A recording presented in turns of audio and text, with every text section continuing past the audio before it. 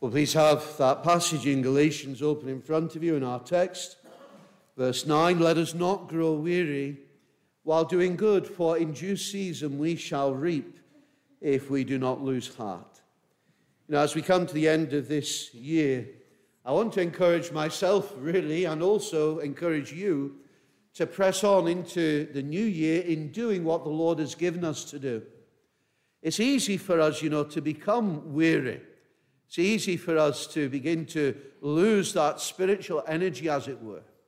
And so we need to be reminded this morning of where the refreshment lies and what we should look to, but also to look at the causes of why we get weary at times.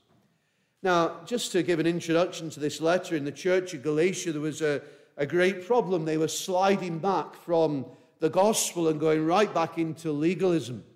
Teaching was coming into the church, which was saying that a person could not be saved without these additional things, such as being circumcised or keeping the law. And so the Apostle Paul has to write in a very strong manner to resist that teaching and to warn the people against it, and really to defend the gospel of sovereign grace. And sadly, my friends, this danger is again present with us. You would be shocked, maybe some of you are aware of some of the teachings that we find across the Atlantic, even on our own shores, in churches that have previously been strong in gospel truth and yet now are beginning to deviate and to bring certain things in which really undermine the gospel of grace.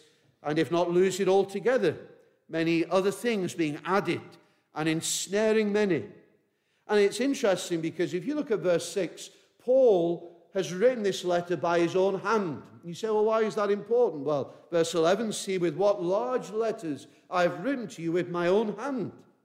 Now that is unusual because he usually would dictate the letters to someone who wrote everything down and then they would circulate the letters. But this is actually handwritten by Paul himself, and no doubt it was because he was stirred with indignation at the thought of the gospel being attacked by this error.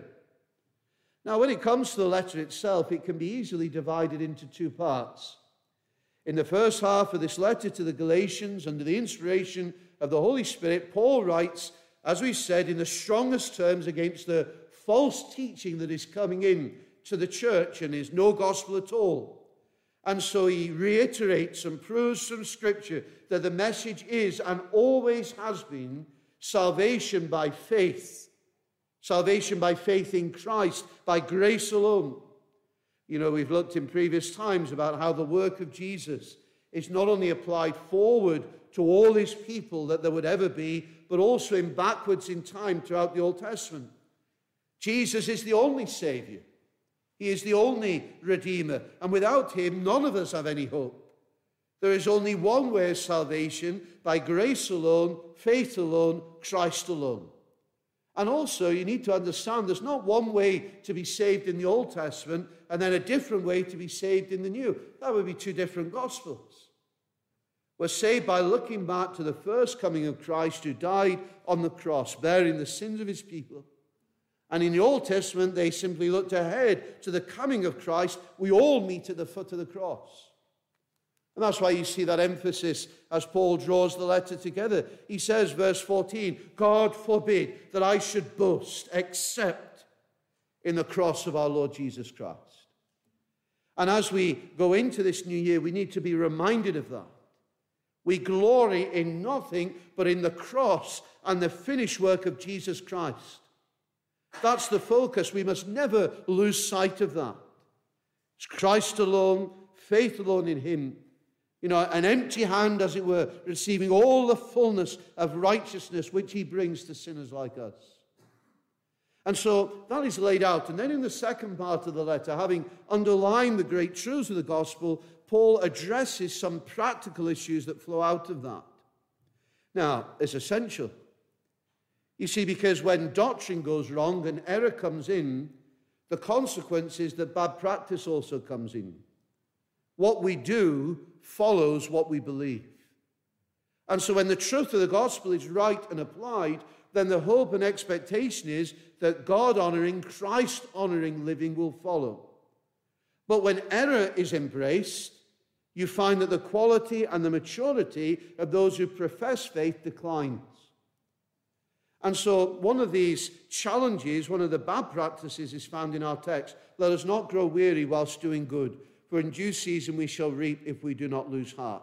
And you say, well, where's the problem? Well, there is a real problem for believers here.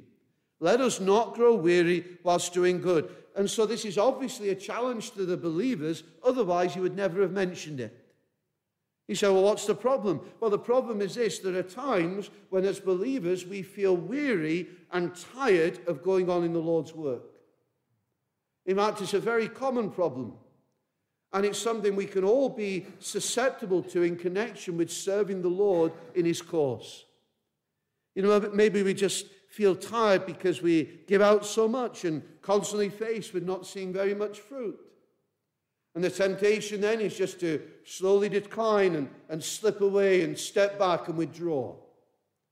And Paul is addressing this weariness in well-doing. And, you know, friends, I thank God for those amongst you who are steadfast and faithful and solid in the work and at the means of grace, faithful amongst the Lord's people, faithful at home, faithful in prayer and service. But even the most faithful amongst us can feel this temptation at times. And we grow tired. And I would venture as far as to say that it is a problem which is widespread amongst believers across the UK today and hitting us hard. You know, if you were to visit different gospel churches, as I have the privilege of doing from time to time, you would see and feel at times in the services or in the prayer meetings or in the fellowships, many are weary in well-doing. And you say, well, why is that the case? Why is there this weariness? Well, let me give you some suggestions. One suggestion is the sheer decline and wickedness of society all around us. The increasing wickedness that we see all around us in the country as a whole and beyond. And when the Lord's people see the situation that they're in, drifting or really speeding into such immorality and depravity and corruption and paganism and anti-gospel agendas, it can just be very discouraging to the Lord's people. You know, we hear of the latest tragedy or the latest outrage or the passing of a law to permit wicked practices or injustices, and it's hard to bear. Wearies us. And there are times where we can just feel as though, you know, everything is against us and we've just had enough. You know, the darkness is just too much. And then another reason is the troubles and difficulties connected to the work of God in churches. For instance, when errors come in, when false doctrines get into the church and into the pulpit, when things are taught which you never expected to be taught in places and churches that you respected. Churches, you know, they split and there's animosities and there's divisions, and people who, you know, profess the Lord, they rise up against issues that should never be issues, and there's all manner of trouble. And connected to that, you just have the decline of gospel churches. When churches suffer a visible decline and it just appears though things are at such a low ebb and there's a lack of gospel power. When few are converted to faith in Christ, when there appears to be no evident working of the Spirit of God that we can see. And as I said, churches turn away from the gospel, embrace the world in desperation. And all of these things are of such a nature that they can weigh us down like a burden upon our souls. And the consequence is that we grow tired of seeking to do that which is right before the Lord, to be faithful to Scripture, to do the good things. Let me give you another suggestion. Comparisons with the past. You know, for those who are a little older, they compare the present state with the past and can become discouraged because they've known better days. You know, they've seen blessing, they've seen interest in the gospel. You know, they knew a time when there was regular conversions and churches were growing and there was interest in the truth of God. And, you know, they saw new missionary endeavors and gospel endeavors and rediscoveries of the gospel of grace. And there was times of dynamism and life. And when we look today at many of our churches and see that that is no longer true on the whole, there is a danger of becoming weary and despising the present. You know, the past can also be viewed with such rose-tinted glasses, that all the hardships and the challenges and the afflictions and the mistakes and the troubles that did exist then are also just overlooked. There's a picture of this, by the way, in Ezra 3. It's a very striking picture. The people of God had been in captivity in Babylon for 70 years, and yet now the Lord had brought them out, and some had returned, and they were laying the foundation of the second temple. And the old temple that Solomon had built had been totally destroyed by the Babylonians. It was literally a scene of rubble and ruin. The whole nation had to be rebuilt. But the temple was a priority because at that time it was the place where God was to be worshipped. And so they laid the foundation. And in Ezra 3, you can read it if you wish later. All the people, they come to see the beginnings of this new temple. Now, when the younger generation come, they see it and they lift up their voices and they shout for joy. Why? Because they've been in captivity and it's a new start. It's a new work. And they see this opportunity that God had brought them out, and here was a new work to be done, and it was underway. But the older generation came along, and they looked and they wept with bitter tears. And you say, well, why did they do that? It was because it looked so poor compared with the temple that they had known in their early childhood all those years ago. So there is this picture, the conflict of perspective. But it can be wearying if the past is always used to crush the present rather than inspire. And I really appreciate the honesty of Paul in this text. See how he includes himself. Verse 9, he says, let us not grow weary. He includes himself. Let us. He puts himself there, and all of the Lord's people have known what it is to be weary in well-doing at one stage or the other. You think of Abraham, how God promised him, an heir and a son. And, you think, how many years did he have to wait for the fulfillment of the promise? What happened? He became impatient. He grew weary in waiting, and so the encouragement to those around him, he took matters into his own hands. He sought his own solution in another woman called Hagar. And despite Hagar bearing a son, Ishmael, he would not be the heir. His actions had serious consequences, which are still seen today, by the way. God will give Abraham a son and heir, but it would be at the right time, even when Abraham thought it was impossible. Or you think of Israel going through the wilderness. 40 years they would be wandering before they reached the promised land. What happened? They grew weary, and they began to complain. And they turned against Moses and against Aaron. And ultimately they complained against the Lord. And, they wanted to go back to Egypt. Remember the food and the leeks and the onions and all the garlic, etc. They wanted to go back. Conveniently forgetting what it was actually like. Their imagination painted this picture of their bondage in Egypt was very far removed. They forgot the oppression. They forgot the slavery and the beatings and the unrealistic targets and the hardships and the murder of their little boys. They had a selective imagination. Why? Because they were weary in well-doing, even the best of their people. Maybe we feel like that today. The end of a busy season, the end of another year. Maybe we're tired like this. It's not uncommon amongst the Lord's people. And so this is why this text is so timely for us, encouraging us. So it's a problem, but it's also a danger. And I want to just mention this before we look at the encouragement. Weariness is a problem, but we need to see that there are dangers that come with being weary and well-doing. Every temptation in life can lead to harm and to spiritual damage and hurt. This is no exception. What happens to professing believers when they become weary in doing the right things and the good things? Well, this is what happens. They begin to long for and drift into the world. Their eyes begin to wander. And the world begins to look ever much, so much more appealing than it did. They want to live as the world and have the things of the world and keep the cause of Christ at a distance. And when people grow tired of the means of grace and being with the Lord's people and being together in prayer, when these things are no longer attractive to them, so the world and its ways and its priorities begins to sparkle all that little bit more. When Bibles seem to be stale When sermons seem to have no noticeable benefit, they begin to look beyond the things of God and back to the world, and they begin to reason, well, the world is actually not too bad. It's a better place than I thought it was, they've got it right. There's no harm in it. God didn't put us into this world to be miserable. And so what's wrong with enjoying the here and now? What's wrong with putting myself and my happiness and my leisure above the cause of God? And as soon as people are weary with the things of God, grow tired of godliness and holiness, one way or another they make their way back to the world. Why is it that some, professing Christians simply cool off and disappear? Why do they drop off and go back into the world? They grow tired of well-doing, grow tired of the things of God.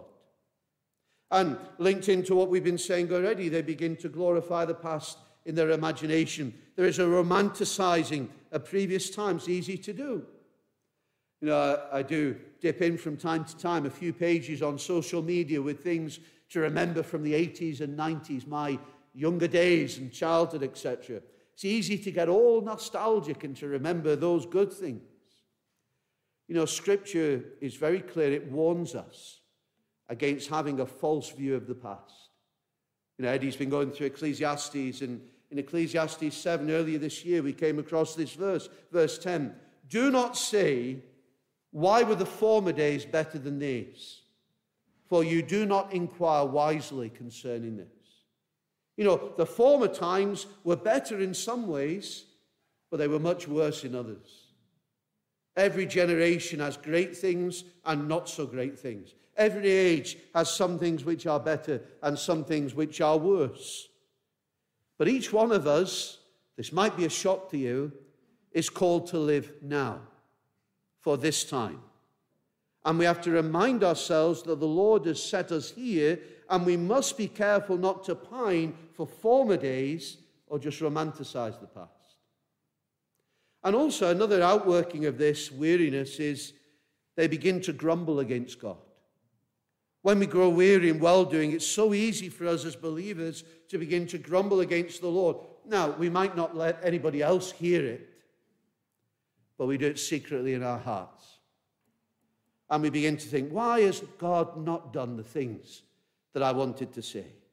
Why is he not doing the things that I have asked of him? And we can begin to quarrel with the Lord. Now, of course, there's a way in which we can pray to God to move and act and intervene to do the thing which is right. We can set those biblical arguments before the Lord and plead with the Lord and wrestle in that sense. But we have to be very careful not to cross the line, which means we begin to complain against God and to grumble secretly and to repine in our hearts against him and to think that he is a hard master. And also another outworking is they begin to do less and less. When we become weary and well-doing, we tend to lose heart, and so we limit ourselves, we draw back, we're active in other things that we want to do, but not so much connected to serving the Lord. Everything connected with serving him, too much trouble for us.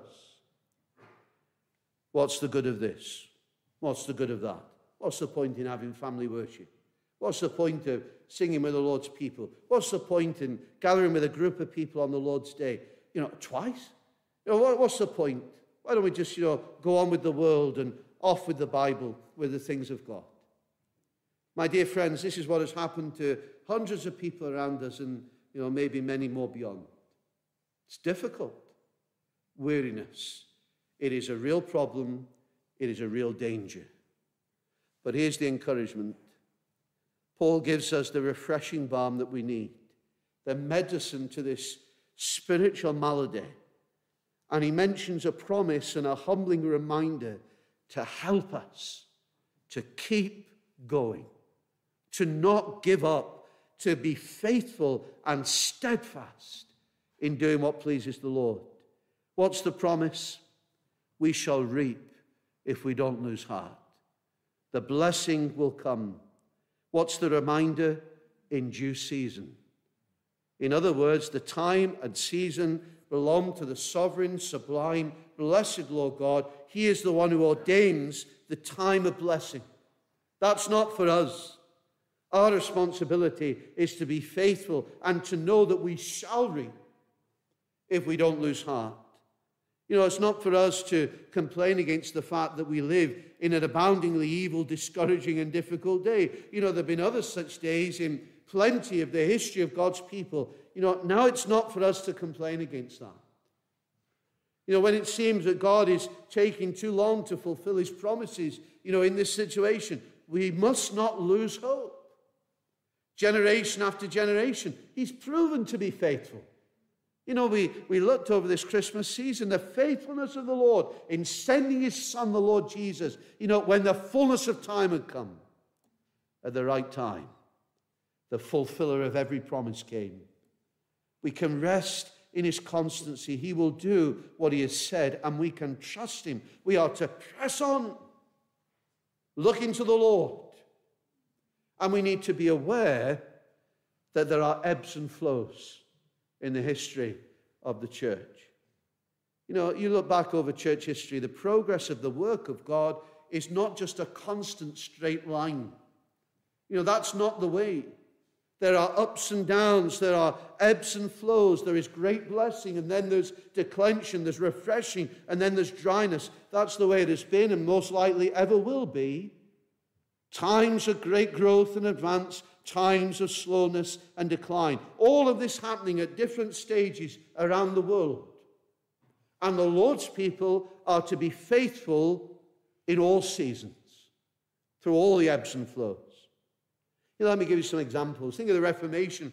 Such a period of darkness leading up to that time, with only glimpses of gospel light leading up to this great movement of God. And it was unlikely that Luther really anticipated all that would follow in the nailing of those 95 theses on the church door in 1517. But God has his times and his seasons, and the time was ripe for a great shaking and breaking into the gospel, a day of rottenness and depravity that God was going to overcome.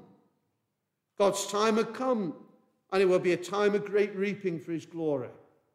Or you think later on, the Great Awakening, America, become independent in the 1770s. It was a critical time in the history of that land, but it was a terrible time morally. The Puritan truth and practice that had been brought to the land by those early fathers was in deep decline. French philosophy and deism and atheism and immorality were rife. The church was struggling. The leaders like George Washington and others in the nation, they were fearful for the future of that infant American nation, and it seemed like there was no hope. But then, 1780s, believers were moved to pray together in these little groups for God to intervene and to help them.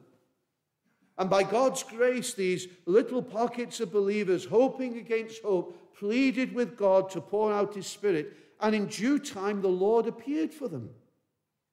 And in the 1790s, a spiritual momentum came over the eastern states, and people began to be converted, and churches were spiritually awakened, and there were tears of repentance and renewed seeking of the Lord, and the move of God began to spread across the land, even to those on the frontiers.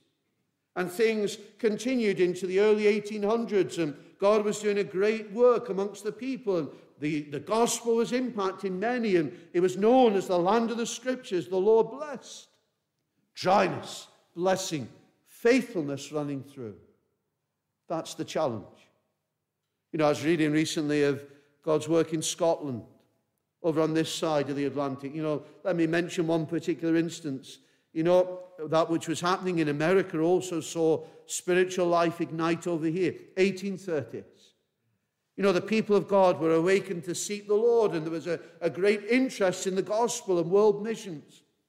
And in the summer of 1839, a man called William Chalmers Burns, who was a minister's son, came to hold special meetings, and he preached on this text, "Thy people shall be winning in the day of thy power." And as he told the congregation of the great work of God, he felt his own soul so moved that he began to plead with the people to turn to the Lord and to seek the Lord. And the people, as they were listening with intense attention and solemn concern, were moved so that many sought the Lord. And it began to occur more often, and meetings were met with the power of God, and the gospel churches knew a renewed purpose and perspective and power and urgency. And you know, in Kilsyth, the parish minister rejoiced as 12,000 flocked to the town to attend upon the means of grace and to be under the word of God. You know, Robert Murray McShane, he'd been in the Holy Land, he returned to Scotland, and when he came back to his congregation in Dundee, there was a spiritual life and vitality that had arisen. You know, there had been these gospel meetings for 3 months in Kilsyth, which had seen many converted and those spiritually backslidden turn from their waywardness. And the people had been moved to seek the Lord. And when he returned, he found that there were 39 prayer meetings in that congregation alone taking place. You know, McShane said the number of saved souls was far beyond his knowledge. And it was not an isolated occurrence either. It was happening elsewhere. But amongst these times, there was times of slowness and hardness and decline and trouble. And it was and is as important to be faithful in those times as in the times of blessing. To continue to do faithfully that which the Lord has given us to do with all our might, looking to him and trusting that in due season we shall reap if we don't lose heart. And that's the challenge for us. That's where we are. And it's not easy. And there are times, I've mentioned it before, where we can feel like the prophet Habakkuk, "Oh Lord, how long shall I cry and you will not hear, even cry out to you violence and you won't save? Why do you show me iniquity and cause me to see trouble?" You know, things were difficult. There were many problems amongst the Lord's people. Seemed to be no prospect of change. It seemed as though God wasn't intervening. It would have been easy just to give up. Why, Lord? And Habakkuk took his pleadings to the only place where we have to take ours. And he recognized what the psalmist says in Psalm 121, "My help comes from the Lord, who made heaven and earth." And the Lord is so gracious to hear such cries. "Oh Lord, how long? We need you." As one explains, he loves to bring the glimmers of dawn after the darkest of nights. There's always hope with him. That's why we press on. That's why we don't give up. That's why even though we can feel weary, we need to come back and realize that Christ is everything. That the gospel is the power of God. And that just as God has worked in the past, and even in glimpses that we have seen, you know, we shall reap if we don't lose heart. You know, the measure of that is in the Lord's hands. He will always do what is pleasing to him. Praise be to his name, and all glory be to his name. That's not our concern. Our concern is to be faithful, to trust him. You know, and as we look at our own hearts, as I look at mine and our own lives, or we look at the church and we're moved to ask, how long, Lord? Why, Lord? We're brought back to the battle to trust him, to believe his promises, to rest in his timing, and to not grow weary in doing the things that he has given us to do. Our labor in the Lord is never in vain, my dear friends. There'll be some who say that it is, but it's not. In the good times, in the difficult times, we must never give up. We must be faithful. And it's easy. The challenge is there. That's why the exhortation is there. It's easy for us to become weary, easy for us to lose hope. But friend, we must be resolved not to do that. To look to our God who supplies our strength and who assures us that in his time we will reap if we do not lose heart. And so what are we to do? Well, we're to get on with proclaiming the truth. The message of the cross of Jesus Christ. The wisdom of God. We must continue to be faithful. Faithful to the scripture in all of our proclamation. Even, you know, with those around who want to throw their grenades and all the rest amongst us. You know, we continue to be faithful to the gospel. And faithful in our witness in order that the Holy Spirit would take that truth and awaken hearts by the divine miracle of grace. We must not faint, but trust and pray and serve and hope. And who can say what 2024 will bring for us? And whether the Lord comes, whether he comes in great blessing, whatever he does, it is his prerogative. We serve not just for outcomes. We serve because we love him and because he's worthy. And we're faithful because Christ is the one who has captured our hearts and he's on the throne of our hearts. And for us here and for all the churches of Cornwall and to the ends of the earth, Christ holds the key. He is head of this church. He is central in all that we do. You know, and there'll be many who might look at places like this and tend to think that people like me or places like this got a little prospect of doing anything significant for God. And no doubt, you know, there are many who would think that of here. But our gracious God isn't looking for the strong or the powerful or the mighty as if he needs them. No, the reverse is the case. He's looking for the weak and the frail and the dependent, so that through them he may demonstrate his strength and get for himself great glory. And when we are at our least, God is at his greatest. And so, my dear friends, as I close, I encourage you, let us not be weary in well-doing, but let us believe our great God and hope against hope and plead with him to come and to help us, because he has said that we shall reap if we don't lose heart, but in his time. So where are the faithful today? Where will they be? I pray that there will be many found here at Clarence Street and in the gospel churches that are represented today. Those who in the good times and the challenging times don't grow weary of pleasing the Lord and staying faithful to his word. Because ultimately, we're aiming not for man's applause. We're aiming to please our Master. And what is the thing that my heart longs for, and maybe yours too? Well done, good and faithful servant. That's it. That is the motivation of my heart. And I pray that it will be the motivation of yours, because he is worthy. And so don't be weary, my friends. Be taken up with him. Keep pressing on. And may God be pleased to have his hand upon us in the year ahead, and all to his praise. Amen.